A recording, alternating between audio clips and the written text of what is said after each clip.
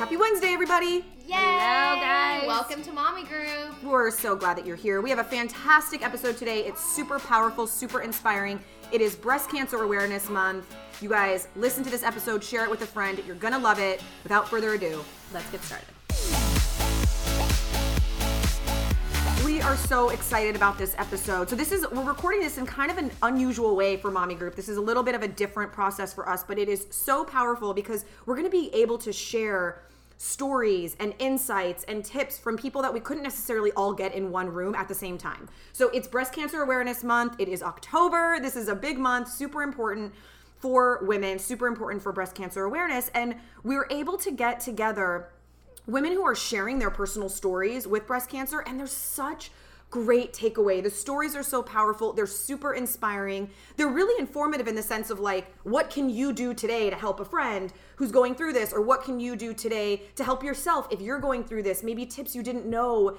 You know, we've got sort of things I wish I knew. And it's just such a powerful episode filled with really great stories. Also, I feel like when people think about breast cancer, they just think about the statistics that, you know, they know that sometime in their life they might be diagnosed or they'll know someone. Well, the stat is 1 in 8 women will be diagnosed with breast cancer. And if you have familial risk, if your mom, your sister, your daughter has been diagnosed, there's a huge chance that you will have breast cancer. So this is something that we want to talk about. We have such powerful stories. We even had a chance to talk to an expert even. Yes, we have a breast radiologist who's going to guide us through what a self-examination should look like, when the best time to perform one is, and also just some really great takeaways in addition to supplement all of these powerful stories. But basically just to give you guys a real good idea of what it's like to come through something like this, if someone is going through it, if you're going through it, how you guys can just supplement all that information for this month. There's definitely inspiration and tons of takeaways to be had. And also, I found some really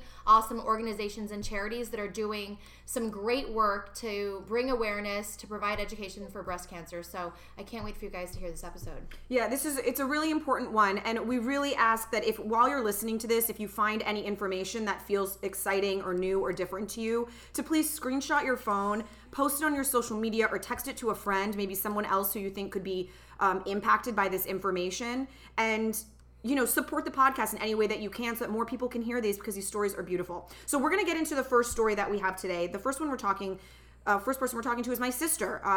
You're going to hear more about her story in just a second, but my sister was diagnosed with triple negative breast cancer when she was 29 years old. She is BRCA positive, so we'll talk a little bit about how she found all of that out, what I did for testing. She is such a badass, so I'm really excited. This is the first one. Let's do it. Hello. Thanks for having me.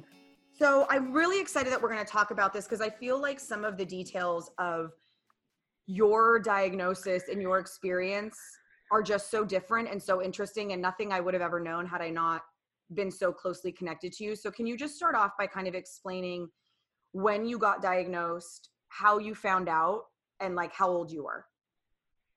Of course.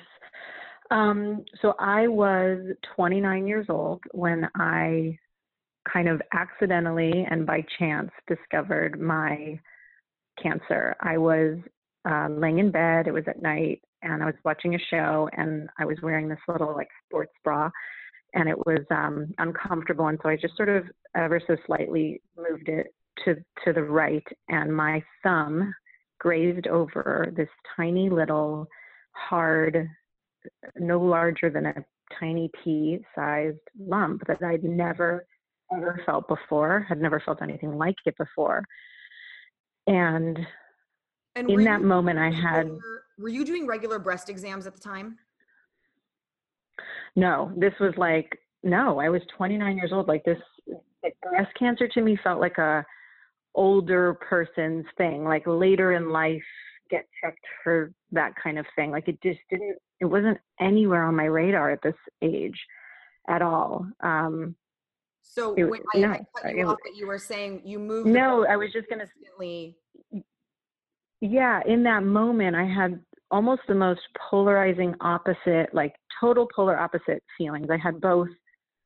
There's no way this is what I think it is. This is just like some cyst or I don't know, something, I don't know. And all at the same time, I felt that stomach dropping, heart out of your body sort of, oh my God, this is bad. Like I had all of that in the same exact moment. And I decided to let the fear and the stomach dropping be what drove me for the next, few days. And I let that fear that gut instinct take over. And thank goodness I did. I think it's so interesting because there's so many people who, when they have that moment or they get that little thing that like, I have a feeling this isn't good, it's so much easier to live in not knowing, because if you don't know, then you don't have it.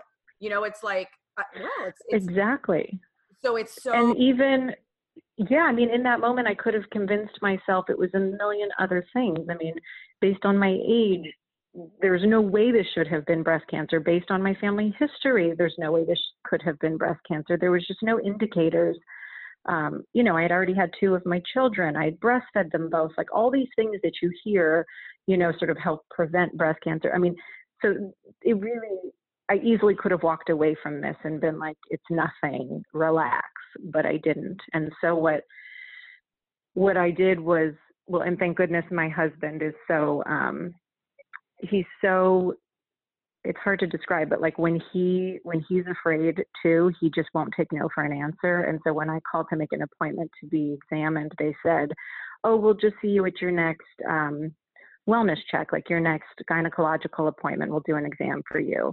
And I was like about to sort of accept that and take almost comfort in the fact that they weren't alarmed. Yeah. And he was like, no, you're going to see us this week. And so he was really my rock and my advocate. And he got me in the next day into a women's imaging center. And they did an ultrasound that was just sort of like the first level of checking it. And they can kind of quickly rule out or determine whether I need further testing. And so the moment they put it on where I pointed, I could tell by her face that it wasn't good. And it was, she wasn't letting on a lot because she's not allowed to, but it was enough that I could tell she wasn't going to say like, you're good, see you later and send me out the door. Yeah. And so she said, okay, we're going to need to do a mammogram. And so they kind of keep moving you down this hallway in like one pink robe into another closet and change. And they keep moving you down. And I did the mammogram, and Doug, my husband, kind of came in to check on me. And again, he has no boundaries and doesn't follow any rules. And he saw the technician and he like pulled her into an empty office. And he was like, just give it to me straight. What do you think? What do you think this is? And she said, I'm pretty sure it's breast cancer. And he didn't tell me right away, of course, but I did the mammogram. And then they said, we need to do a core needle biopsy. And I'd never been through anything like that. Didn't really know what to expect, but they lay me down, and it was actually a little bit more intrusive and kind of painful than I had anticipated, but they did the biopsies. And I don't know, I went home with such a range of emotions. Like I don't think I thought it was actually going to be breast cancer. Like I was worried, but I thought I'd go through the motions and then I'd be told it was a benign cyst, or you have, what do they call it? Dense breasts, or it's a something left over from breastfeeding, or I don't know.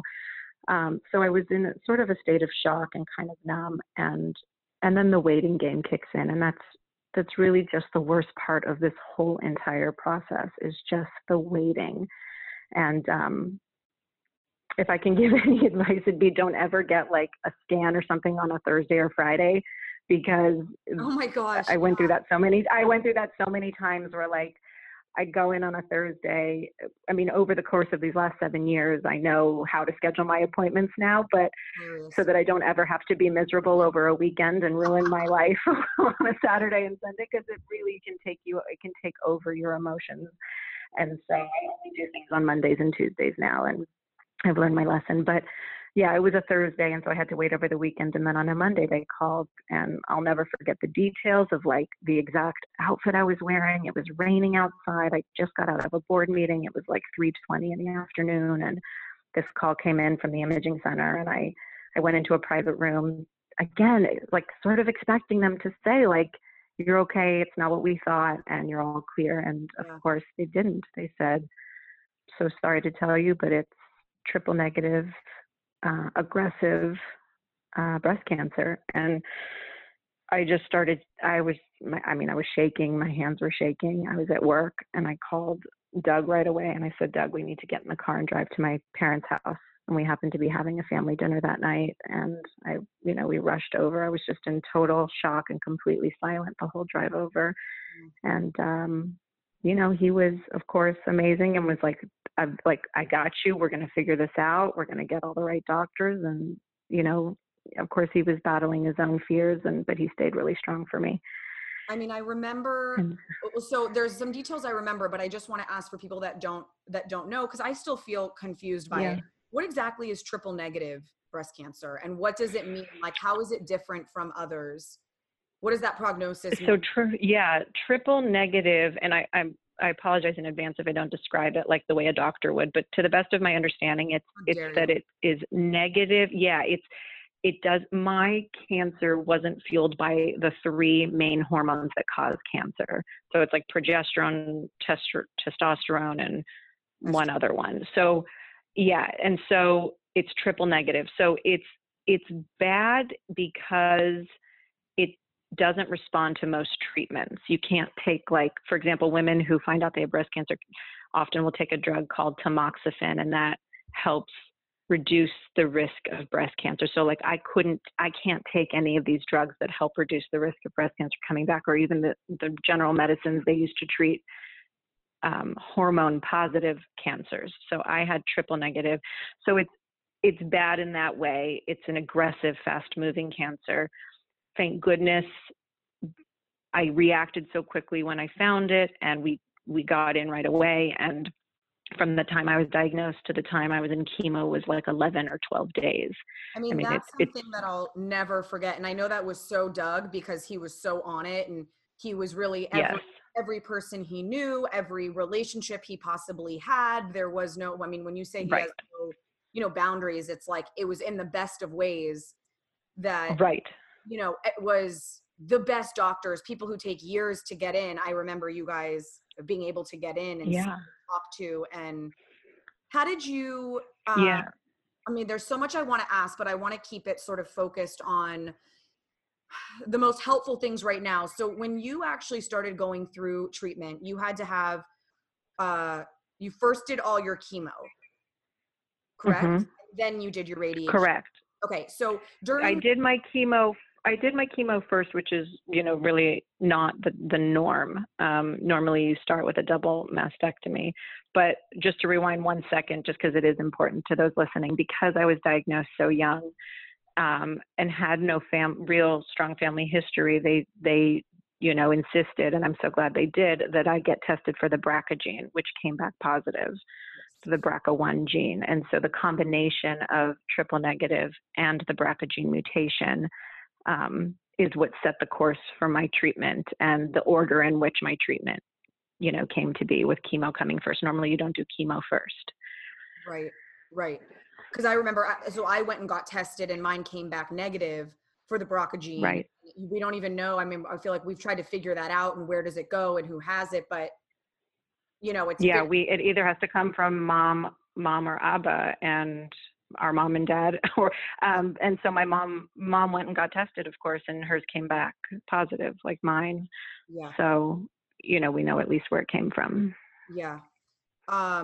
So when you were doing chemo, I want to talk about the cold caps, but before I do that, was there anything during the process while you were doing chemo that people that you wished that you had asked for from friends, or that when people tried to help, that it was actually harder, even though they had the best of intentions? I know everyone is unique and what everyone needs is unique. Yes. But I think it would be really helpful to know, in that moment, what did you really need from everybody, or what did you want from everybody? Yeah. So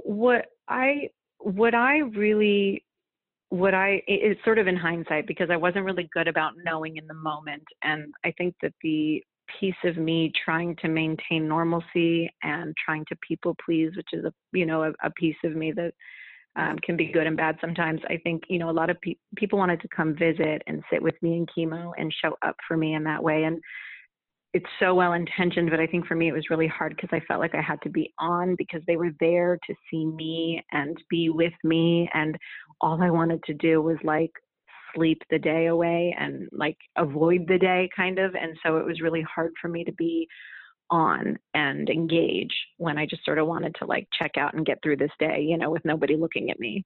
Yeah.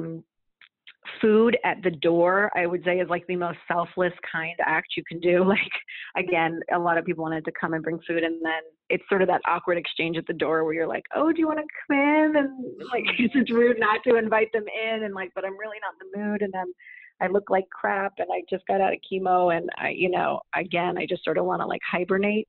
So like just leaving food at the door, and thinking about if you're someone going through cancer and you have children, like thinking about how you can help the mom who's probably thinking about her kids, you know, like what you can do to help, like just get dinner for the kids, or, you know, pick up the kids and take them for a play date, or, you know, stuff like that to help the parent in that way is super helpful. That's so great. That's such good advice. I mean, because I remember that going and sitting with you, and it was like, you know, it felt like the only place to be was to be there with you, because like, everyone feels so helpless that it's like, well, just like you're saying, like, well, I'm showing up for you, like I'm here, we're here, but then you had to be like almost like a good host in your chemo chair. Yeah, that's exactly right. And I think if you can be that, if you want to be that friend that shows up, at least for me, I think it would have been like if you just show up and be like, I'm here. I don't want you to talk to me. I don't want you to look at me. I just want to sit here next to you and like, just you do you and I'm going to do me.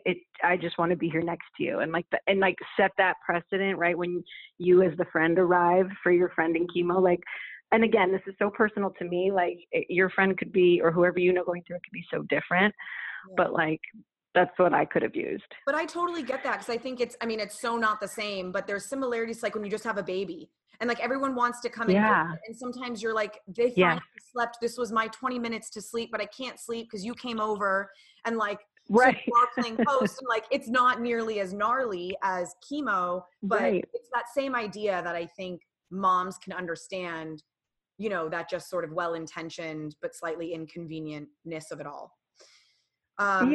And I do think also a nice, like a gesture for once in a while for the husband and the dad going through it. You know, he's sort of the forgotten partner in all of this, because all the focus is sort of on the one going through the cancer, which the majority of it should be. But, you know, I just remember there being times where Doug was just like, you know, I'd catch him on the living room couch, like in the fetal position, not thinking anyone was around. And he was like really suffering and really scared and trying so hard to keep it all together and not show, you know, so it just, whether it's just like someone taking the husband out for a night out to dinner and, you know, a movie to get his mind off it, or I don't know, just they're a part of it too. Yeah. They're a part, and interesting too, because in this particular situation, you know, Doug had a history of it with his mom. And so there were all sorts of, I'm sure, layers and layers of fear baked into, you know, that came long before, you know. Yeah, he was very triggered by it. Yeah. There was something that you did called cold caps. And I had never heard of it before you did it. And I was talking to the girls about it, and they had never heard of it either. And so I'd love you to explain it, because I think from my perspective that it was one of the most pivotal things in the way you ended up handling yourself through the entire process, which really almost seemed like you were never sick. And I know that was not the case, but you handled it in such an insane way of just going. And I felt like the cold caps, at least in my mind, were one of those things. Can you explain it? Yeah, of course. It played a huge role in my treatment, my recovery, everything really. So when I was about to start chemo, my oncologist, Philomena McAndrews, said to me, I have this treatment available that's like wildly popular in Europe. It's starting to make its way over here. It's not 100% guaranteed success, but I've seen wonderful results with it. And I think it's something you should consider. And so it was at the time I used the company called Penguin Cold Caps, and they send you 14, they look like basically like helmets, kind of like that mushy, icy, like an ice pack you put on like when you've injured yourself, They look almost but like those shaped. old school, like 1950s football padded helmets, but like Yes, made of an ice pack. exactly, made out of an ice pack. And they send it to you, and I was fortunate enough to have a doctor and an oncology ward that allowed me to store them in their like industrial grade gnarly freezers. Otherwise you have to like freeze them. You have to buy your own freezer. You have to bring them on dry ice. Like it's really a big to do. And so I'm so lucky that I had a built-in infrastructure to just store them at my oncologist's office. And so what happens is, let's say your chemo day is 10 hours, meaning you're actually like getting the chemo put into your body for a length of 10 hours. You have to go 2 hours before and stay 2 hours longer. And you arrive and you pre-freeze your head basically. And so they take this helmet. My mom and you, Orly, and some of my other family members would come and assist, and you attach this ice helmet to your head. It is negative, I think it was like negative 14 degrees. Yeah, I can't remember. We had to measure that gun. Yeah, you had to use like a thermometer each time to make sure each cap was the right temperature before you put it on my head. And you put it on as tightly as you can, and then you take a strap and like tighten it around the helmet to make sure it's really on as tight as you can, and that as much ice and as much cold is penetrating as much of your scalp as possible. And you keep each cap on for 30 minutes. And those first few minutes are tough, like where your natural temperature is coming down to this, this really chilly temperature. And it's hard the first few minutes, I'm not going to lie, but you get used to it. And I had like a heated blanket around my whole body to sort of like balance everything out.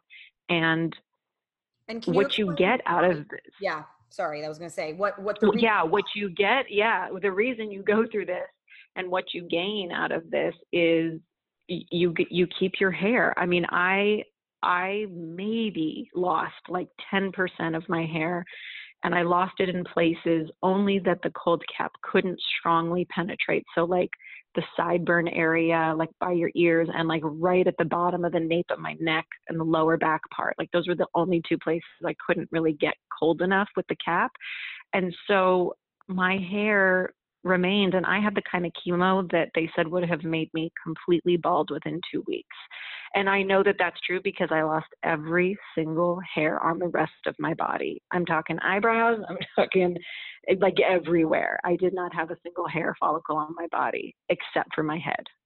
And I think what was so powerful about it was that when you would look, for you, I would imagine, although, who knows, but when you would look in the mirror, it's like you saw a reflection back of yourself, not a sick you. So it was almost like exactly you were able to find. And you're not going through the world looking like a sick person and therefore treated like a sick person. You don't have that big C for cancer like on your head all day, where people look at you with sad eyes or like, oh, that poor lady. Like, and by not being treated that way, you in a way don't feel that way about yourself. And then you can just really carry yourself with your shoulders back, your head high, strength and grace as much as you possibly can. And that played a huge role in that for me. I'll never forget that. I think it was, and I know it was not easy or convenient or fun or anything, but I think that's one of the things that I feel like is such a big takeaway that if no one has heard about, I hope that they look into it a little bit more and share it with a friend who's going through it. I know every type of cancer and chemo is different, and some chemo you won't lose your hair, and so it's not an issue. Yeah. I think it's a really, really powerful tool where you can take back some control when you feel like you have no control.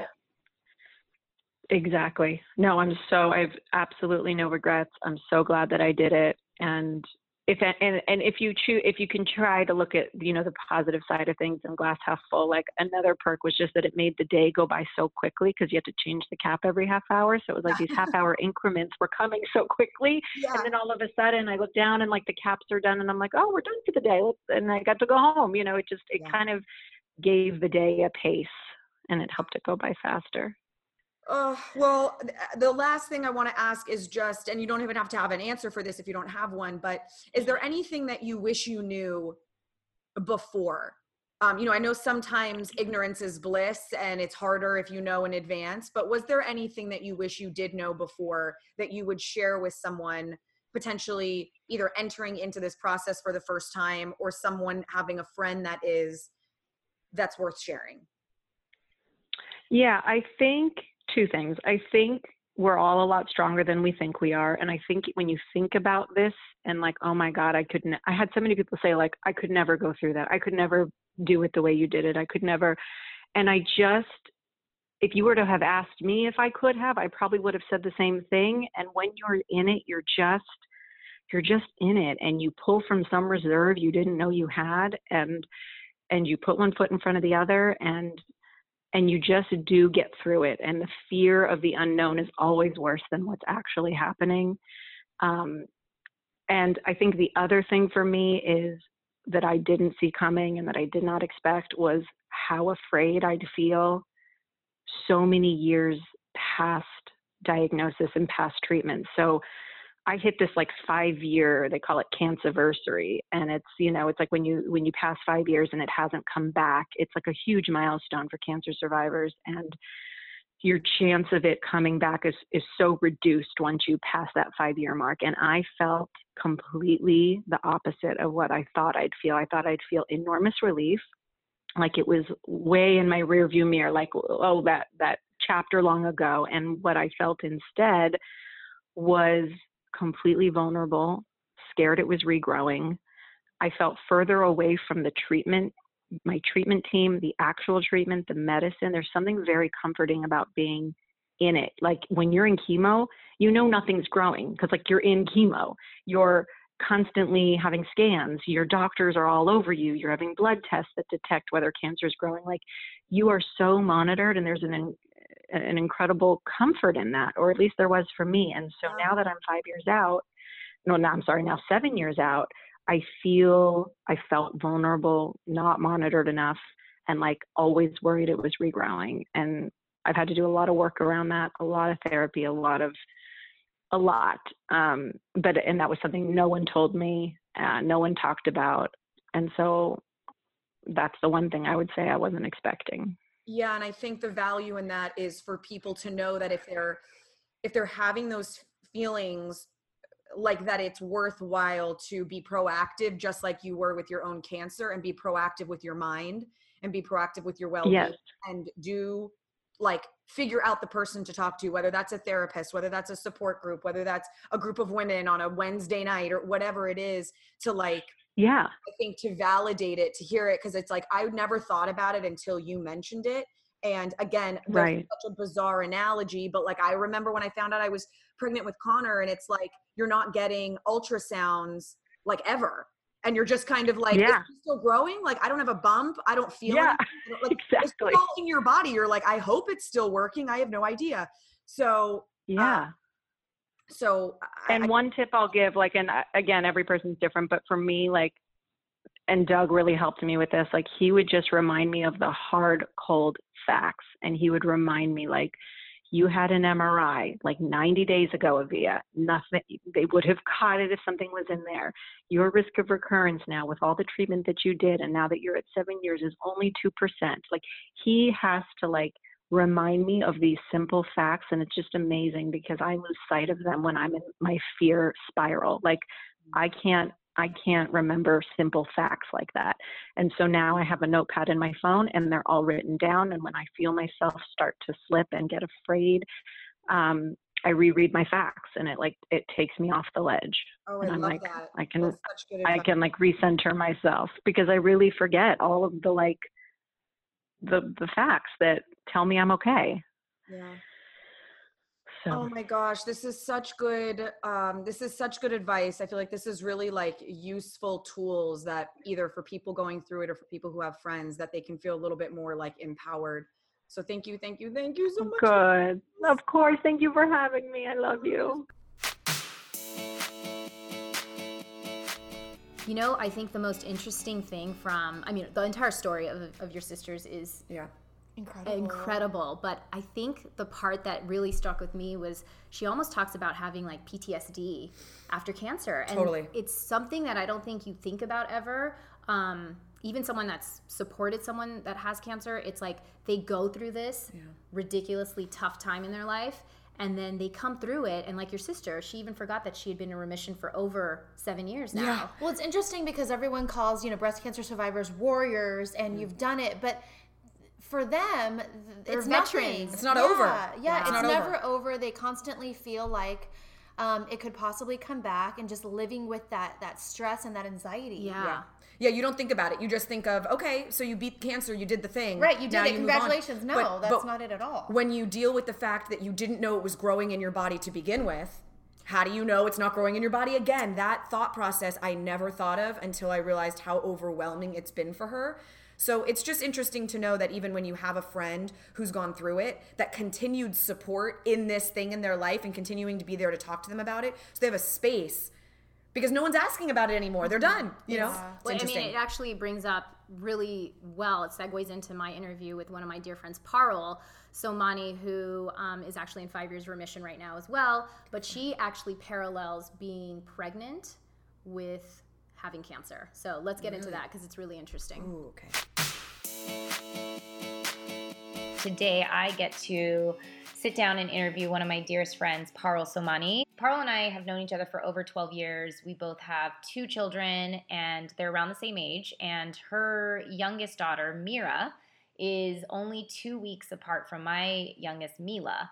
Going through those times together and chapters of our lives are really amazing. But for Parul, it was a very pivotal moment. This was June 2014.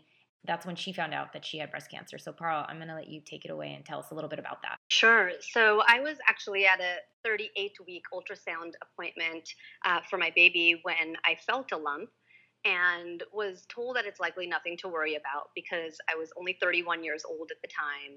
And since I was pregnant, the doctors thought it was likely just a clogged milk duct.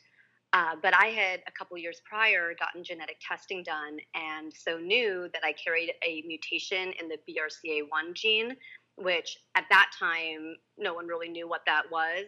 And it later became known as the Angelina Jolie gene. Mm-hmm. But basically, I had learned at that time that I have a very high risk for breast cancer. And so my husband and I were the ones who actually insisted on an ultrasound and biopsy of the lump. And it all ended up being a very crazy time because 2 days after I felt the lump, my water broke 2 weeks early and I went in for my C-section. And my daughter ended up actually having complications after birth and so was in the NICU. And so there were a number of factors that would have made it very easy for us to just dismiss the lump as being anything to worry about and really focusing on everything else. But fortunately, we did seek out an opinion on it. My husband wheeled me from the NICU to the breast clinic for a biopsy. And even then I was actually told it's nothing to worry about. But then on my daughter's 1 week birthday, I received the call saying the lump is malignant after all. I mean, I've heard this story before. It still gives me goosebumps because it's one of those things that it's weird how even professionals are sometimes like, no, don't worry. It's not anything. You don't need to worry about it. And it's like you yourself and your husband are the ones that were like this. There's just something in you that was like, this has to get checked out. And it's crazy when you actually peel back the onion on my life story. But in the past 5 years, from identifying my own cancer and really honestly saving my life through that process, because when after the milk came in after the delivery, I actually couldn't feel the lump anymore. If I had waited for a year until after I stopped nursing and gotten it examined at that time, my prognosis would have been completely different. Did you say that's because of the genetic testing? So I was the first person in my family to get genetic testing done, and I was honestly just fortunate to have an OBGYN who was familiar enough with it to actually recommend it. And it's unfortunate that a lot of families, even with a family history of breast or ovarian cancer, are not getting access to this testing. And often people who don't have the family history should be getting the testing done as well anyways. But knowing that information definitely was like, through the knowledge is power type situation. So we all carry what's called a BRCA gene, and there could be there's BRCA1 and there's BRCA2, and some of us carry mutations or changes in those genes that then increase our risk for cancer, and specifically, it's breast and ovarian cancer for the BRCA1 gene that are much higher risk. So the average woman has a 12% chance of getting breast cancer in her lifetime. And if you have a mutation in your BRCA1 gene, like I did, that risk is over 80%. And that's what yours was, right? Yours was over 80%. That's what mine was. What kind of breast cancer did you have? I was diagnosed with stage 2 triple negative breast cancer, which is one of the highest grades or most aggressive breast cancers that there are. When you found out that you had that, when you got that call, a week after Mira is born, what's going through your head? It was really interesting because I think I immediately went into warrior mode a bit. I was actually just very matter of fact on the phone, listening to what she was saying, asking, okay, what is it that we're going to do about it? And it was actually only when she mentioned, and obviously you're going to need to stop breastfeeding, that I actually started crying, because that had been an incredibly difficult journey for me with my first daughter. And so I had made a lot of effort, even when my baby was in the NICU and I was, still moving around in a wheelchair, to have the nursing be successful with my second. And so that was actually incredibly hard to hear.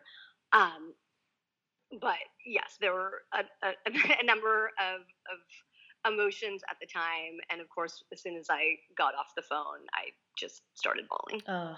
We were basically going through, second childbirth at the same time, essentially. And I remember when we got the call of everything happening, I'm in my own head sitting there bawling because I'm thinking, oh my gosh, like I'm here and I had this baby and I am able to do the normal, quote unquote normal things that you do post childbirth, and you're dealing with breast cancer. That's what came to my head too. I was like, what a warrior you are. You just went in there and took care of business. I mean, it's amazing to think about. And also someone who's kind of parallel to you, which is like, we both have kids, we're doing this, and already having kids and your second kid at that is like insanely crazy. You're going through so many things, hormones, emotions, life changes. And then on top of that, you have this beast that just falls on you. Nursing is such a personal experience too, and journey for women, if you choose to do it, if you choose not to do it. And so I can imagine how that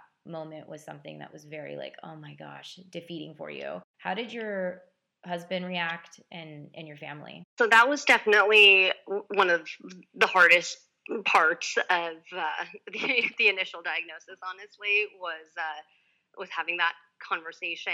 I mean, obviously there were a number of uncertainties and other things that were difficult, but I actually had gotten the call on Father's Day weekend. And so it was just my mom and I that were at home with Mira, the newborn, and Ash and my father had, taken my older daughter out for Father's Day. And I was lucky that my parents were staying with me at the time because they had come to help with the newborn.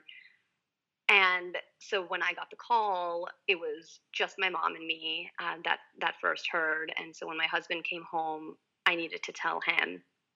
And that was incredibly difficult because I was diagnosed when I was 31 years old, and his birth mother had actually passed away at 31 years old from breast cancer. Oh my God. So when I had received the information and the diagnosis, I was able to go directly into, okay, we're going to handle this, and what is it we need to do about it? Whereas his instinctual reaction was much more worst case scenario. And the first words out of his mouth as he began crying was, I can't do this without you. Oh my God, it would make me cry. And where was Dia? Dia is their older daughter, so Parul's oldest daughter. Where was she? Dia was about a little over 2.5 years old at this time. And I think I was fortunate from the perspective that she was too young to fully understand what was going on, and there was never this like, momentous conversation that we had needed to have with her about the diagnosis. At the same time, she was old enough to recognize that there is something going on, and if mommy can't lift her up for a month after a surgery, or needs to rest because I'm not feeling well. And there clearly was a conversation because my hair somewhat Right. went away during this time.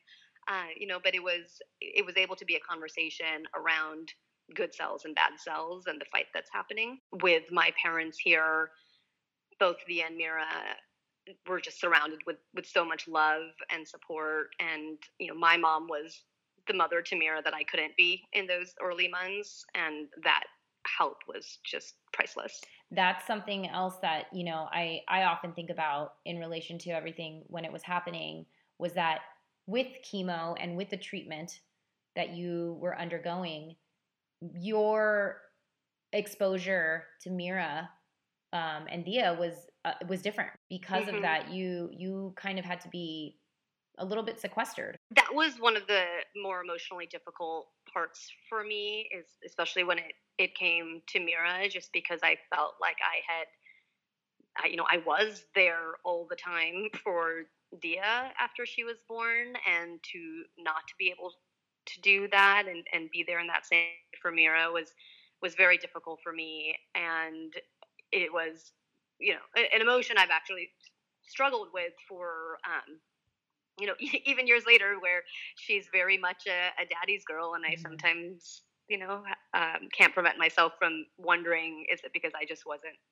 there as much when she was younger? When she knows the full story, I mean, she is, first of all, she is such a sweetheart, and it's okay because I think Dia loves you so much, so it's okay for Ash to have one of them favor him a little bit more. But I mean, it's going to be amazing to see and have her really understand what was happening when she was so young and when she was born, and what a warrior her mom is. I can only imagine how emotional that time was, but I'm so excited for you and her to have that bond when she gets older. And I mean, you mentioned the blog. I mean, one of my big reasons for writing the blog and maintaining it real time while I was going through all of this treatment is because I wanted to document my journey and the experience for my daughters, so that when they're older, they have this, frankly, it's a book now. Like, I actually have 2 hard copies of this blog that's been printed, and I have it saved, one for each of them, so that as they're older and able to understand more, they will be able to more fully appreciate what those early years and were just like. For everyone listening too, we'll include this in our link for the podcast, but also, can you just quickly tell us what the blog is? The URL is called Cancer at 31. It's called New Job, New Baby, New Cancer, because it was the journey of me being diagnosed with breast cancer as a young working mother. As far as your other family members and friends, is there something that you wish your friends would have done that they did do that you appreciated so much? I feel so blessed by what all my friends and family stepped up to do for both me and the family during that time. There are a number of things, from cooking some healthy meals and bringing them over, and sometimes it's just dropping it off, ringing the doorbell, and leaving, because the energy might not be there for the full conversation and hosting, but just the gesture itself speaks volumes. The most above and beyond gesture was I had secret champions. And what that was, and I think my friends just know me very well because I've always loved puzzles and mysteries and playing detective. And what this one couple, friends of ours, did were essentially each week drop off a just complete surprise at the house. So it might be a puzzle type of thing to keep my mind occupied. Even experiences like where they had signed up via for my elder daughter for a library card, Aw. and dropped that off, and it was always signed, Love Your Secret Champions, and it was so unexpected for me that I had people in my life, that we had as a family people in our life that were just willing to go so above and beyond. I've learned this with other people that I have encountered that have gone through hardships in their lives. And I think I learned this a lot from Viral, my husband, but he always says no matter how uncomfortable it is for you to, as the person that is trying to support a friend or a family member, you just got to do it. You send that text, you send that message, and you call, because 100%. even if they don't want it at that moment, and even if they don't call you back or text you back, they listen, and they're listening, and they get it. They're noticing all of that, and I just that has always stuck with me. And it's one of those things, like, no matter what, even if you're like, no, maybe they don't want to hear from you, maybe they just want to be left alone, that might be the case, and correct me if I'm wrong, but like, I just feel like it's one of those things that you do it because you want them to know that you're thinking of them. That's right. You 100% do it. You don't ask, what can I do? You actually just find something to do. And that outreach, it means so much to the person, whether or not you hear back from it or not. I think I maybe learned even how to be a better friend to others by realizing how people were, being a friend to me. Wow, that's powerful. And it really gave me insight into how I can be there for other people. And in fact, even strangers. I literally had people I have never even met before who either were, friends of friends or had read the blog, and sent me messages on Facebook just sharing very deeply personal stories and how they were inspired by what they read. Mm-hmm. And they don't know me. They didn't have any sort of need to have to reach out to me, and the fact that they did and were willing to share so much meant so much to me, and goes to show that whether you even know someone well or not, if you're going to reach out to them to wish them the best and just send positive vibes, then that's always going to be welcome. Yeah. What was your treatment protocol? Having had the genetic testing was really important, not in only identifying my cancer, but actually in developing the most optimal treatment plan as well, because both the chemotherapy and surgical recommendation would have actually been different had I not had a mutation in the BRCA1 gene. So knowing that was critical.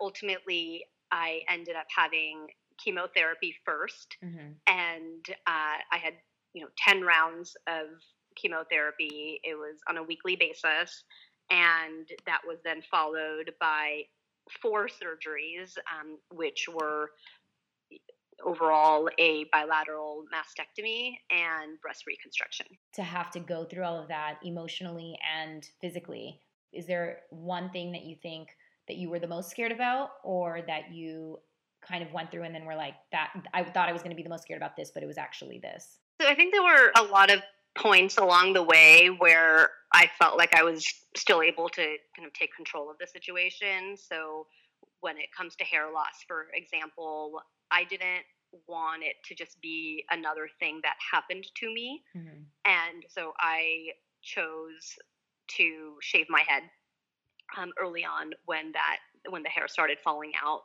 because it would have been much more painful to just watch it slowly happen to me, Mm-hmm. as other things were.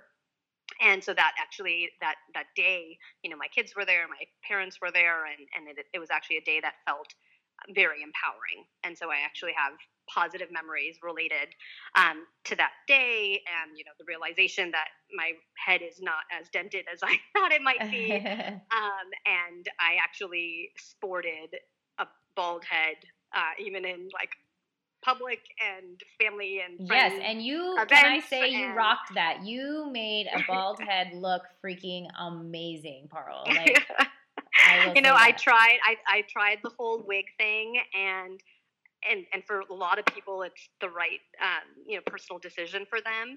I wore a wig at one outing, and I actually felt more self-conscious and inauthentic wearing the wig than I did just sporting that this is my bald head and this is who I am today and I'm going to be proud of it.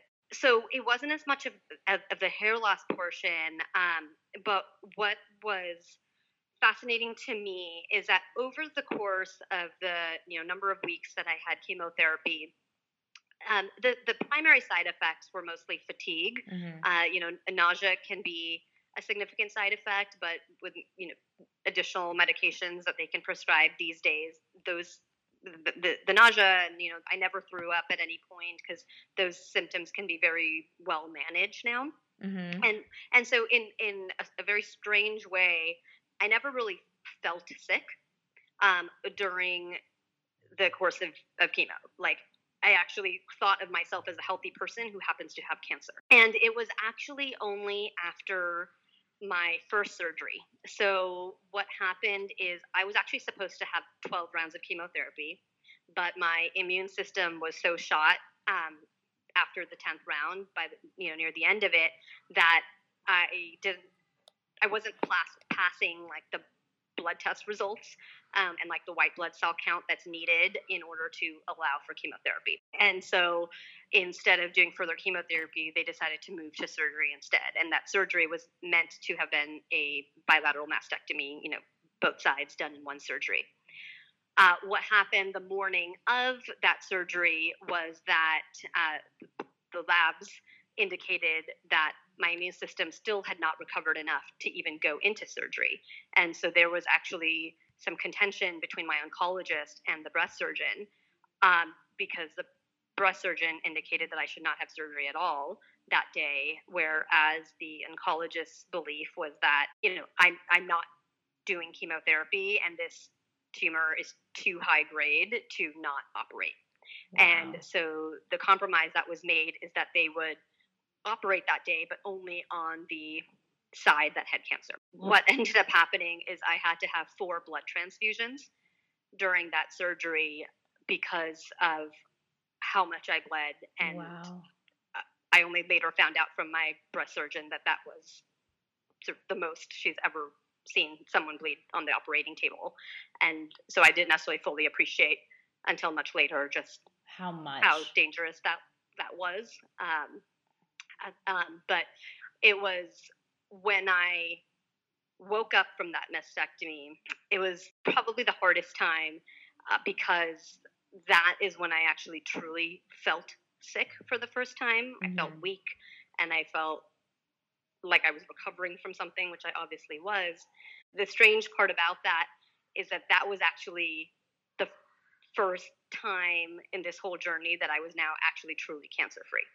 Yeah. Because now it was after the surgery that they had actually removed it. And what was beneficial about doing chemotherapy first was that we were actually able to observe and monitor the tumor and see how it was responding to the chemotherapy. So by the time I had actually gone into surgery, there was belief based on the MRI results that the tumor had actually disappeared entirely from the chemo. Oftentimes people do surgery first just to try to get it out, and then do chemo to treat any floating cancer cells that may be elsewhere. And the challenge with that is, you're doing chemo and then you're really just kind of sitting there, fingers crossed, hoping that the cancer doesn't recur. Right. But you don't have a tangible way of informing your prognosis because you don't actually know how your body responded to the chemo. Right. Was there anything during the process, like with chemo and with surgeries, was there anything that helped you personally cope and manage? I think it's less about the things that you have. There are things that can be helpful: fuzzy socks, fuzzy blankets, puzzles to really occupy your brain and combat chemo brain, which is a very real thing. I had one friend who actually gave me a little knitting loom, and so I actually knitted myself a hat that Amazing. I then also wore. So little projects like that can keep your mind sharp and focused are very helpful. But I think the most important 2 things that I felt helped in my coping and in my recovery and healing are, One, my state of mind. I think positivity is a state of mind, and having a very positive mindset on what is happening and how you're going to get through it, and surrounding yourself with positivity and making the choices along the way that make you feel like you're in control and empowered are incredibly powerful, whether it's for someone going through a cancer treatment or some other hardship in life. But that positivity was for sure a coping mechanism and healing contributor. And the second was writing. I had never started or maintained a blog prior to this, and wasn't even necessarily really a writer. But I realized a love for writing through documenting the blog. Ended up being therapeutic on multiple levels. One was an outlet for me to share what was going on with a wider audience without having to repeat it time and time again. And it was an opportunity for people who, were hesitant to maybe reach out to check in every day or every week on how I'm doing, but wanted to know and were able to kind of keep track through the blog. But it was therapeutic because there are so many things that I was feeling during that time, and they weren't necessarily even related to the cancer treatment or the chemo necessarily. It was just perspectives on life. I had one blog entry about the similarities between pregnancy and chemo, and how fascinating it is that some of the changes that the body is going through are so similar, and yet in one situation the body's creating life, and in the other situation it's killing something. The body's killing life. Wow. That is such an interesting way of looking at it. My intention with the blog, like I mentioned, was one, to document the journey for my girls, but then also for it to serve as a source of experience sharing and inspiration for others who may be walking this same difficult path. Another part of it that was important to me to write the blog was I wanted to be very open with my experience, because I think a lot of people are not, and part of it might be culturally that it's, especially in the South Asian community, there's not necessarily a lot of open discussion around issues like this.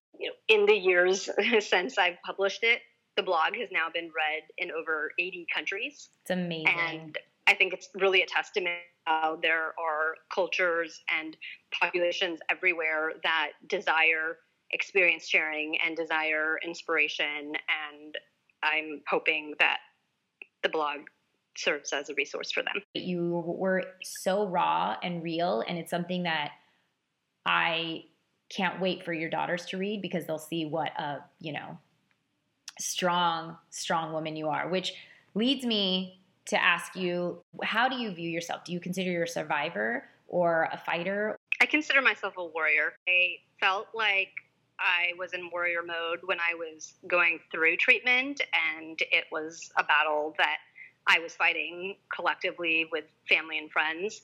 But I think in the years since then, I've continued to view myself as a warrior, because I now want to fight to help inspire others and influence what the world will be like for my daughters, and the risks health-wise that they may face as they're older. And so that word I identify with more, because it also feels like a decision. The word survivor, while I'm sure I have used that to describe myself at times, it in a way feels more like I've been victimized, and it's something that's happened to me, and as a result I am a survivor. Whereas choosing to be a warrior or a cancer warrior or just a warrior on any front is a decision that I am making, and that is a much more empowering way to live. Lastly, I just want to ask you any words of encouragement or of just anything that you wish someone might have told you prior to going into this? Yeah, so I am approaching the 5-year anniversary of my remission, and so I've actually reflected a lot on priorities and how I spend my time and what's important to me, and what I want to make out of my life. And I think maintaining that positive state of mind and really making time for the important moments in life with family and friends, embracing the highs as they come, and otherwise looking for the silver linings. I love that. Thank you so much for sharing your story with us. This is super powerful, empowering. So thank you for that. It was my honor. Thank you. And you guys, again, we are going to be listing everything you need to know about Parul and her journey and her fight against breast cancer in the description link along with her blog. So please check that out. And again, Parul, we love you and we're so excited for 5 years of being cancer-free, and we wish you nothing but the best. I mean, we're all a little overwhelmed by this one. I think there's so many things about what she's talking about. One of the most interesting things that I think I'm taking from it is when she talks about the desire in all other cultures and all other communities for more experience sharing. And if her blog is reaching over 80 countries and it's about this issue, you know that people want to hear more about it. They want to feel more related to it and feel stories that they can learn from and feel connected to. And thank God that she's like sharing it. I'm still just blown away by the fact that this is a testament to trusting your gut. Yeah. You know, she felt a lump, but since she, you know, was familiar with a clogged milk duct, you know, she could have just thought, oh, that's it. And she says this. I mean, I just keep thinking right now, at 38 weeks pregnant, you're about to meet your baby, you're full term. Well, me and her actually were 2 weeks apart. So it was Really? like, yeah, and I tell her all the Oh time, my like, I was gosh. crying so much. I was like, I felt like I was going through this with you. And I was... Sorry, guys, I can't talk properly when I cry. I'm just thinking your about time, like take your nursing time. Sunny and just the fact that, yeah, you wouldn't have felt that lump and you would have just gone a whole year. Yeah. So our daughters are 2 weeks apart. And Oh my gosh. as she was, you know, as I'm going home and nursing and doing the normal mom Looking things. down at your baby because she's not doing that. She's in treatment. I'm so glad she listened to that gut feeling. And I think that's the thing we all have to listen to. You know, that was part of Avia's story, that when she felt the lump, that her doctors said, you know, we'll see you at your next, your next wellness checkup. And I'm sure it's fine. You're only 29 and all this stuff. And that we really have to, we have to be, no matter how much you don't want the answer, we have to be really fucking proactive about our own health. Really proactive and get the answers regardless of what they are, because at least then you're in control a little bit. Like you're saying, I mean, if she had waited, it would be a whole different story. And advocating for yourself and advocating for your child and what you think is best for you and your family. Yeah.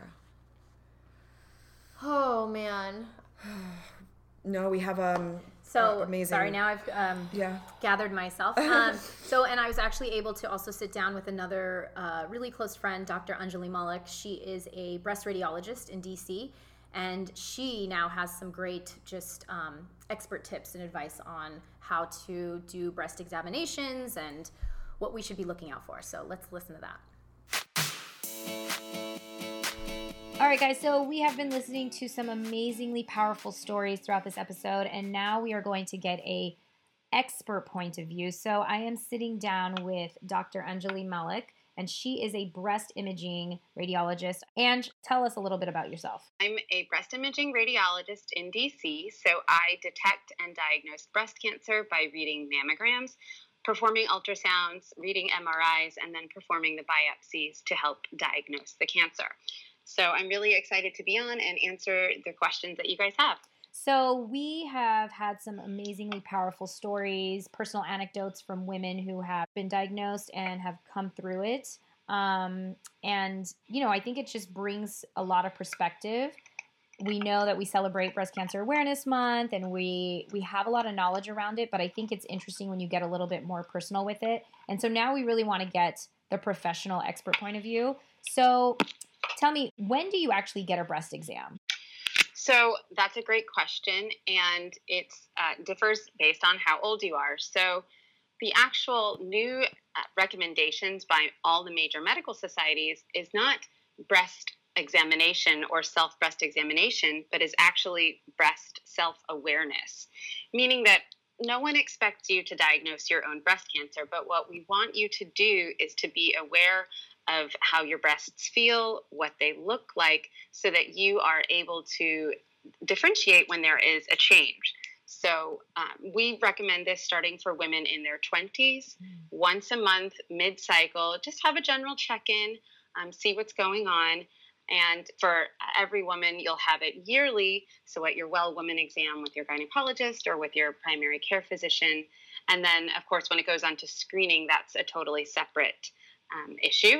And that is recommended annually, starting at the age of 40 for average risk women. So that's something that I want to get into, because I myself personally had to go in for a mammogram because I found a tiny lump, and we just needed to make sure that it wasn't something more serious. But I'm under 40, and I remember when I went in for my mammogram, they were almost like trying to deter me a little bit to actually get it done because they didn't think it was something serious. But why do we wait until we're 40 to get a mammogram? So, of course, everything in medicine and in science is hopefully evidence-based and based on risk versus benefit.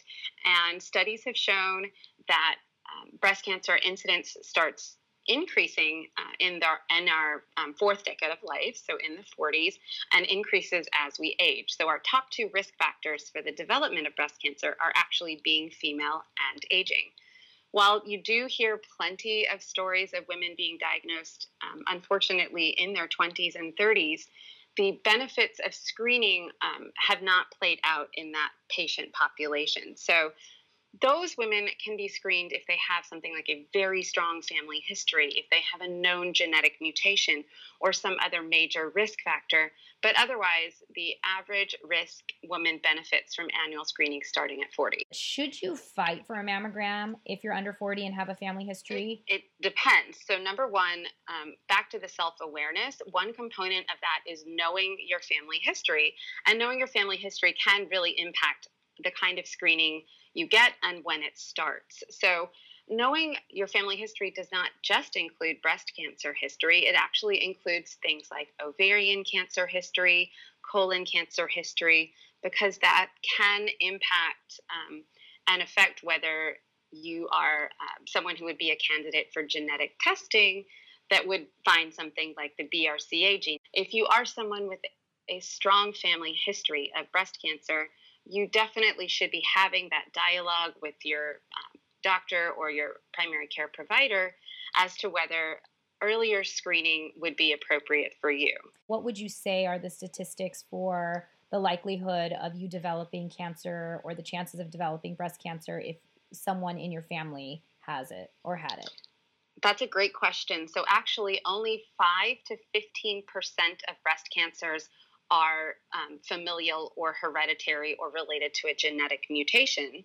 So as that sort of indicates, majority of breast cancers are actually sporadic, meaning they are not related to a genetic mutation or in a woman with family history.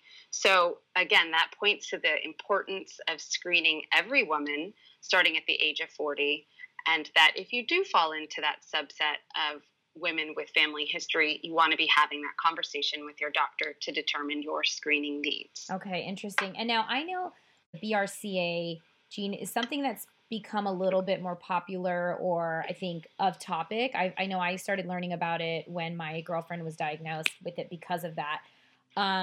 What exactly does BRCA mean? So BRCA is one of many genes called tumor suppressor genes that can affect our breast cancer risk. So for BRCA specifically, there's a type 1 and a type 2, but these are, again, just two of the many genes that can be related to increased breast cancer risk. The reason that they are more on topic, as you suggested, is people like Angelina Jolie. She was found to have BRCA, and she opted to have a double mastectomy. We actually, in the breast imaging and breast care community, call that the Angelina Jolie effect. I read that, yeah. Because a lot of women, said, I want to get a double mastectomy, and while some of them may need it, it's actually more important for those who are at increased lifetime risk. So the BRCA gene, who might be at risk for it? Women who have a strong family history of premenopausal breast cancer. So that's cancer that's diagnosed before the age of 50. women who have a family history of male breast cancer. So I'm looking at Beyonce right now, right? If she was one of my besties, that's the first thing I would be telling her is, girl, you got to go get genetic testing. You have a family history of male breast cancer. Another one, and this is no joke, I emailed Michelle Obama after I read her Becoming book because Barack's mom had ovarian cancer, and any family history of ovarian cancer is an automatic alert that you need to consider genetic testing. So Michelle did not email me back, but I just want you to know that I did send it. I fangirled a little bit also in my email, but then separately just said that that was something that she might want to consider for Malia and Sasha. I love it. And also, we do know that women and men in the Ashkenazi Jewish and African American populations are at increased risk for BRCA as well. For example, in the average population, 1 in 400 will develop or will be shown to have the BRCA gene, whereas 1 in 40 within the Ashkenazi Jewish population are found to have the genetic mutation. So, interesting. Really important to be mindful of that. And again, part of self-awareness is knowing your family history. Yeah, so it's really important to have that communication. Now, what are the different types of breast cancer? What are some of the most popular ones we see or the most common ones? And are there ones that are easier to tackle? That's a great question. So breast cancer, as you might know or might not, is most often hormonally responsive and sensitive, which is part of why our top risk factor is being a female, because we have estrogen and progesterone floating and pumping through our blood. So many breast cancers are what you might have heard of estrogen and progesterone receptor positive. So those are oftentimes more easily treatable because we have specific targets for them. There is something called a triple negative breast cancer. So some breast cancers have ER or estrogen, PR or progesterone, and then another chemical called HER2/neu positivity. And again, that offers targets, whereas the triple negative breast cancers do not have those targets on the breast cancer itself. So it just affects the way that we treat it. Also, you might hear words like DCIS, and you might hear terms like precancerous. So we know that we have milk ducts. That's what feeds our babies. Mm-hmm. And that's where majority of breast cancers start, are within the milk ducts. So DCIS indicates that it's inside the milk duct, and anything invasive just means that it's gone outside the milk duct. It does not mean spread. Spread is when we start referring to things like metastases, when we start talking about lymph nodes. So, that's one of the first questions I get when I diagnose someone with breast cancer is, has it spread? And, I'm looking at mammograms first. So my primary concern is, where is it in the breast? Has it gone outside of the milk duct? And then we start tackling the issues of whether it has spread or not. Now, I want to actually talk a little bit about doing self-breast examinations. I know this is a podcast, so it's something that's going to be a little bit more visually hard to see, but I would love to get an explanation from you. If, a woman is in her 20s and she's starting to do it, what is a step-by-step tutorial, if you wouldn't mind giving us one, that we could kind of take away with us? One thing to remember is that the breast that we think of actually extends beyond that. So what I like to tell my patients is that when you are doing a breast exam, you should be examining starting at the top, which is actually right under your collarbone or your clavicle, going all the way to below the breast tissue, going all the way in the middle to what is referred to as the breastbone or the sternum, and then going all the way to the side up into the underarm region. That is what is really considered a comprehensive self-breast exam. And then the other thing is that it's best done with your arm up or when lying flat on the bed. So we want that skin to be as taut as possible so that we're really able to feel as deep as possible. Studies have shown that for women who are doing regular self-exams, they are able to detect much smaller masses and than those who do it infrequently. And I find that it's best when it's performed mid-cycle. It's when the breasts are the least impacted by our circulating hormones. I was just going to ask that question because I know that, sometimes when you're menstruating, you're a lot more tender. And so you're saying mid-cycle. So when you say mid-cycle, is that mid-cycle of when we're actually menstruating or mid-cycle of when between our periods? Great question. So no, that's between your cycles. So for those of us in the medical community, we call day one your first day of menstruating or bleeding. That's your day one. And then your last day, right before you start bleeding, is the last day of your cycle. So you want to be evaluating your breasts somewhere in the middle. And that's also something to be mindful of because, yes, as you referenced, our breasts can be more tender during different times. So if you are someone who's getting a mammogram, mid-cycle is also a great time to consider getting your screening mammogram. Good to know. I'm sure as a healthcare professional, you probably get a lot of different patients that come in with some wacky myths or some, things that they've heard or read about. Are there any myths around breast cancer that you want to dispel? Absolutely. So number one, deodorant does not cause breast cancer. There might be other reasons to go, towards natural deodorants. I personally use a natural deodorant, but it's not because I'm worried that it will cause breast cancer. And then nothing having to do with your bra will cause breast cancer. So you want to wear underwire? Great. You don't? Great. You like sports bras? Also fine. Support them however you feel best, but none of that will affect your breast cancer risk. So those would be two strong ones that I hear most often. Lastly, I just want to know, is there anything else? I know you are so passionate about what you do. Having this as your career is you're really giving back to your community and to the fellow women in your life. But is there anything else you want to add? The biggest thing when I'm educating and empowering women is just take charge of your health.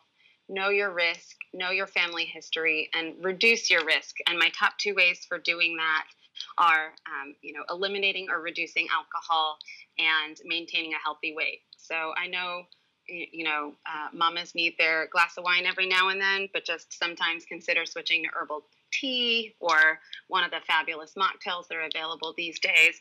And then maintaining a healthy weight just always has an impact on everything in health, but that also includes our breast cancer risk. I did not know that alcohol, it has a direct correlation. Much to, I think, everyone's chagrin, the consumption of alcohol has been shown to have a direct and cumulative, meaning there's no safe levels that have been demonstrated for breast cancer risk. So, everything in moderation. But yes, if you're looking for a way to have a huge impact on your health, that would be one of them. All right. Well, Dr. Anjali Malik, thank you so much for being with us today. And as she mentioned, she does have her Instagram page, which you guys can follow along and get some more information. It's always important to empower ourselves and educate ourselves. Thank you again for joining us and keep doing what you're doing. Thank you for having me, Emmy. This was great. Oh my gosh, the deodorant thing? I know. That's so crazy, and I never even heard about alcohol being related to causing breast cancer. I think that's in moderation, everything, right? Like eating healthy and reducing alcohol intake. But yeah, I was surprised you saw me. You heard me follow up. You're like, hold on. I'm going to need a little more info.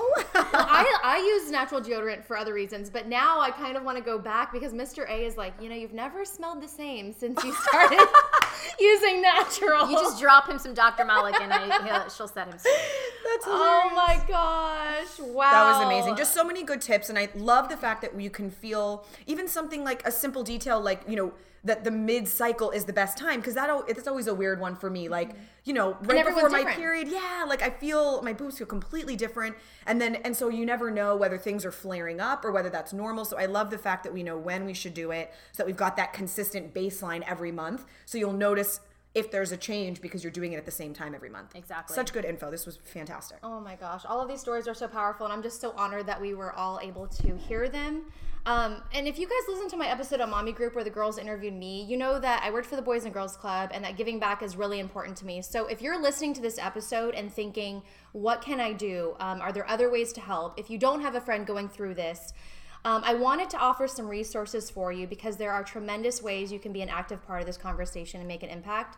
And so one way to help fight this devastating disease is to contribute to charities that focus on the research, prevention, and treatment of breast cancer. So really quick, I wanted to give you this tip. The first thing you should do when considering donating is to check with a charity watchdog group that evaluate how well each of these organizations spends the money it receives from the contributors, right? That's interesting. This is major because it's something that should be very important to you, because you want to make sure that the money that you're giving is being used the right way, the best way. These are two of the biggest charity watchdogs that I use. So Charity Watch and Charity Navigator. So those websites evaluate the thousands of charities and nonprofit organizations. They look at their financial statements, tax reports, program expenses, and so forth. So anytime you're donating to charities, even small charities, they're usually on there. And so that's kind of where I go to do my homework. That is so good too, because I feel like so many people always say, I don't know where my money's going. Does my $25, does my $100 really matter? And this is a great reason to not have an excuse to donate. And there's so many different avenues of what you can help. So in terms of breast cancer, consider whether you want your money to go for research and finding a cure, support services for cancer patients, helping support families, or education and public awareness. So I pulled a few of the top ones for you guys. The first is Breast Cancer Research Foundation. They got an A+ rating. Their mission is to prevent and cure breast cancer by advancing the world's most promising research. The second one is National Breast Cancer Coalition Fund. And by the way, when you go to these sites, you can see a plethora of ways you can give back, whether it's through a walk, a run, just donating money. Even if your company is interested in sponsoring one particular initiative, you can do that there. Going back, the second one is National Breast Cancer Coalition Fund. Their mission is to end breast cancer. They actually have set a deadline to know how to end breast cancer by next year. Wow. And then the third one that I found was Breast Cancer Prevention Partners. They used to be called the Breast Cancer Fund, and they work to prevent breast cancer by eliminating exposure to toxic chemicals and radiation linked to the disease. So basically, those are sites that you can check out. Everything will be in show notes. Yeah, and they even, you can look up other charities for other, causes and so forth. One thing I'd love to add just real quick, with my interview with Parle, which I kind of edited out just because it was getting really long, was she talks about genetic testing, and obviously we talk about that throughout all of our interviews. But one thing she mentioned, which I thought was really important, is there are so many different versions of genetic testing that are coming out now. And because of that, you just want to do your homework with that too, to make sure that the ones that you go with are testing a plethora of different strains or chances of having cancer, because she was saying some of them that are more gimmicky will come out and just test for one or two. Oh, that's so annoying. And really you want it to run the whole gamut of what could be out there. And this is not a plug, but you guys know Mr. A works for the leading genetic testing company, NextGen, and they do this, and they test for hundreds and hundreds of genetic disorders. So definitely always get a second opinion and talk to your doctors about that. Okay, so I wanted to keep things light, because if you guys are, still listening right now and you have a whole box of Kleenex empty like us. Other ways that you can give back and support breast cancer awareness is by shopping for a cause. So instead of us girls going through our favorite products this week, I found some purchases with a purpose. It's a huge way to give back.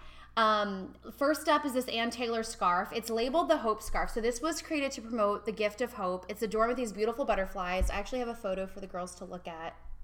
Actually, I'm not sure if I pulled it. There's 3 of them that Ann Taylor Loft has. So this one's made of silk. You can wear it around your neck or tie it in your hair. I actually love using scarves for my tablescape, so you can just simply put them under your cake stands or platters. It really makes a dramatic statement. All of these scarves are $29.50. So cute. And 90% of your purchase goes towards the Breast Cancer Research Foundation. There's also a skinny one. It has these gorgeous blue and purple flowers. This one's called Strength. And I knew Orly was going to say this, but I wanted to say, if you guys follow Orly on Instagram or YouTube, she actually did this DIY video. Oh my God. Featuring the scarves that you tie around the heels. Oh, yeah. So I think it's a really cute way. Yeah, you would just need to buy 2 scarves, buy 2 matching scarves, and you can... Yeah, so the one with the stars, I feel like, is kind of the most, And there's a million ways to wear... intimidating one. A million ways to wear scarves like this. I know sometimes, it feels like only certain people can get away with, the scarf around the neck or the scarf around the head. And I've seen you do it in your hair, Ami. I do my hair all the time, but belts, I use them as belts too. Tying them around a purse. Yeah, so that cute. just acts as a little adornment on your purse, so you can sort of rock that. Hopefully it's a conversation starter. You can suggest it to other friends. So there's a million great ways to wear a scarf. So adorable. Yeah, we're going to have all the links for these. Oh, I love the star one. It's like a white with a really soft pale pink edge and these little tiny celestial looking stars on it. It's beautiful. I just think it's a really good, I don't know, neutral compared to the other ones. So Absolutely. that's my favorite. Love it. Next, I found this limited edition Move sports bra, especially if you guys have older girls. This is from American Eagle or their Ari collection. It's $20. They collaborated with Bright Pink. That means that 100% of the profits from its sale go toward the nonprofit's mission to help detect and prevent breast and ovarian cancer. Let me go through these other ones that I found. I know a lot of you mamas listening love your Fawn diaper bag. They have an entire blush collection. So all of these bags. Those are gorgeous. Yeah, there's the original, which is their diaper bag. They have the mini. They now have a weekender bag, but they have an entire bundle, even the fanny pack. And that price point, the price points are fantastic. Like you're looking at the travel bundle for under what's like on sale for $260. That's amazing. Yeah, it has all of them. And then the little fanny pack's only $54. So I know you guys love that, but 20% of all their blush products for the month of October are also going to benefit that. Okay, the other thing that I found, if you guys are into jewelry, Kendra Scott, they're a great company as is. They always do stuff like this, but they have Shop for a Good, an entire section for breast cancer awareness. And the item that I was attracted to is this pendant necklace in blush. It kind of has this like cotton candy look to it. It's like pink with a little bit of blue. It has really cool facets. $60 and 20% benefits the BCRF research grant. So as I was looking through this, I started thinking about Christmas shopping because, right? It's kind of that time of the year. Swell bottle. I just have a couple of them. There's this pink Topaz Traveler Swell bottle. That's my favorite water bottle. It keeps drinks cold for 24 hours. Legit. Beverages hot for 12 hours. We have a Swell bottle that I give Connor as his water bottle at school. And the next morning when I get it, the ice is still in it. Really? Yeah, it's amazing. So one other thing also, Clinique, because you know I'm a makeup girl, Clinique is doing one for, they're doing Take the Day Off Challenge with their makeup remover. So they'll be donating $10 per bottle and up to $250,000 to the Breast Cancer Research Foundation by simply if you take a picture with your Clinique product and post it on Instagram. So any Clinique product? I believe it's taking their makeup with their product. Yeah, I mean, I think it's this product possibly. The Take the Day Off makeup remover product. Yes, got it. But still, I mean, take a picture of it. You know, I mean, you can go to the counter if you don't want to buy it. Take a picture of it. Do that. You're at least then you know you're doing it for a good. Well, actually, I thought of you because I'm not a lipstick person, as you guys might remember. But yeah, this made me think of you. So this is Bobbi Brown. She has this Proud to be Pink lip duo. So it's $24 from the purchase price will benefit the Breast Cancer Research Foundation. These colors are gorgeous. It's kind of like a corally pink one and then more of like a muted mauve-y pink. And so if you are into makeup, that's one. I've featured stasher bags. Sorry, I don't know if I'm going too fast for you guys. I'm getting so excited about all of these ways that we can give back. We'll have all the links. We'll have the links. The stasher bags, those are those silicone storage bags that I use for snacks.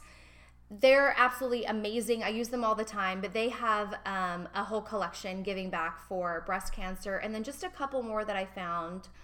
What was the last one? Let me go back here. While you're looking for that, Thrive Cosmetics is one. This is just as an add-on, but Thrive Cosmetics, it's cosmetics, C-A-U-S-E, so cosmetics. It was actually developed by a woman who lost her friend to cancer. But this one goes, I'm not sure if they do one specifically for breast cancer awareness, but the whole idea is they give beauty year-round. So for every product you purchase, we donate to help communities thrive, and so it can be for various causes, but it's a beautiful brand just year round. It's just a reminder of that. So the last one, actually, if you are still into natural deodorant, I've used this one before, Primally Pure Natural Deodorant. They have these limited edition pink deodorants. 100% of the proceeds benefits Lipstick Angels. So I think I rounded up about 7 or 8 for you guys. Be sure to check out the links because, as I mentioned, it's Christmas shopping, even, you know, if you're doing birthday shopping or whatever. I really want to challenge everyone to make those gift purchases intentional. So when you're giving the gift, you can even share with the recipient the meaning behind what that present is going towards, and it just makes it even more special and meaningful. And again, those 2 websites, the Charity Watchdog websites that I use all the time, Charity Navigator and Charity Watch. So helpful. Yeah. Learned so much from this episode. Right? Oh my gosh, that was so good. Really, really great. I love those tips. Those were I think, spot on. Yeah, there's such good takeaway here from experts to the personal stories. It's just so interesting how like each person's story is so uniquely different, yet somehow connected with this through line where there's consistencies amongst their experiences and the way that they all felt during that time and their families. It's just really beautiful, and I'm so glad that we got to do this. I feel really connected to all of these stories, and we hope that you guys do too. Well, I feel like this is one of those things where, you know, these stories, you're forever changed. Yeah. And I feel like we just finished like having a sleepover with all of our best girlfriends, and that's what Mommy Group is all about, is connecting and like removing those masks and feeling like you can share your stories without judgment, without anyone giving their opinions. And we're just so grateful that you guys are a part of this conversation. You are so engaged. We've seen like tremendous growth on Instagram because you guys keep coming there to give us your feedback, so we really appreciate that. If you're not following us on Instagram, please do. It's at Mommy Group Pod. And also be sure to subscribe to the podcast. Leave us a review. We love reading them. We really love your support. Tell your friends, tell your mama friends, non-mama friends, everyone that might be interested in this podcast, because we are growing with you guys too. And a 5-star rating really does help the podcast move up in search results. So if you can get in there and do that for us, it really will help us show up to other people who don't even know that we exist. It really is a huge help, helps us grow. So we really appreciate all the commitment and the engagement and listening every week. We hope that this one meant as much to you as it did to us. Thanks, guys.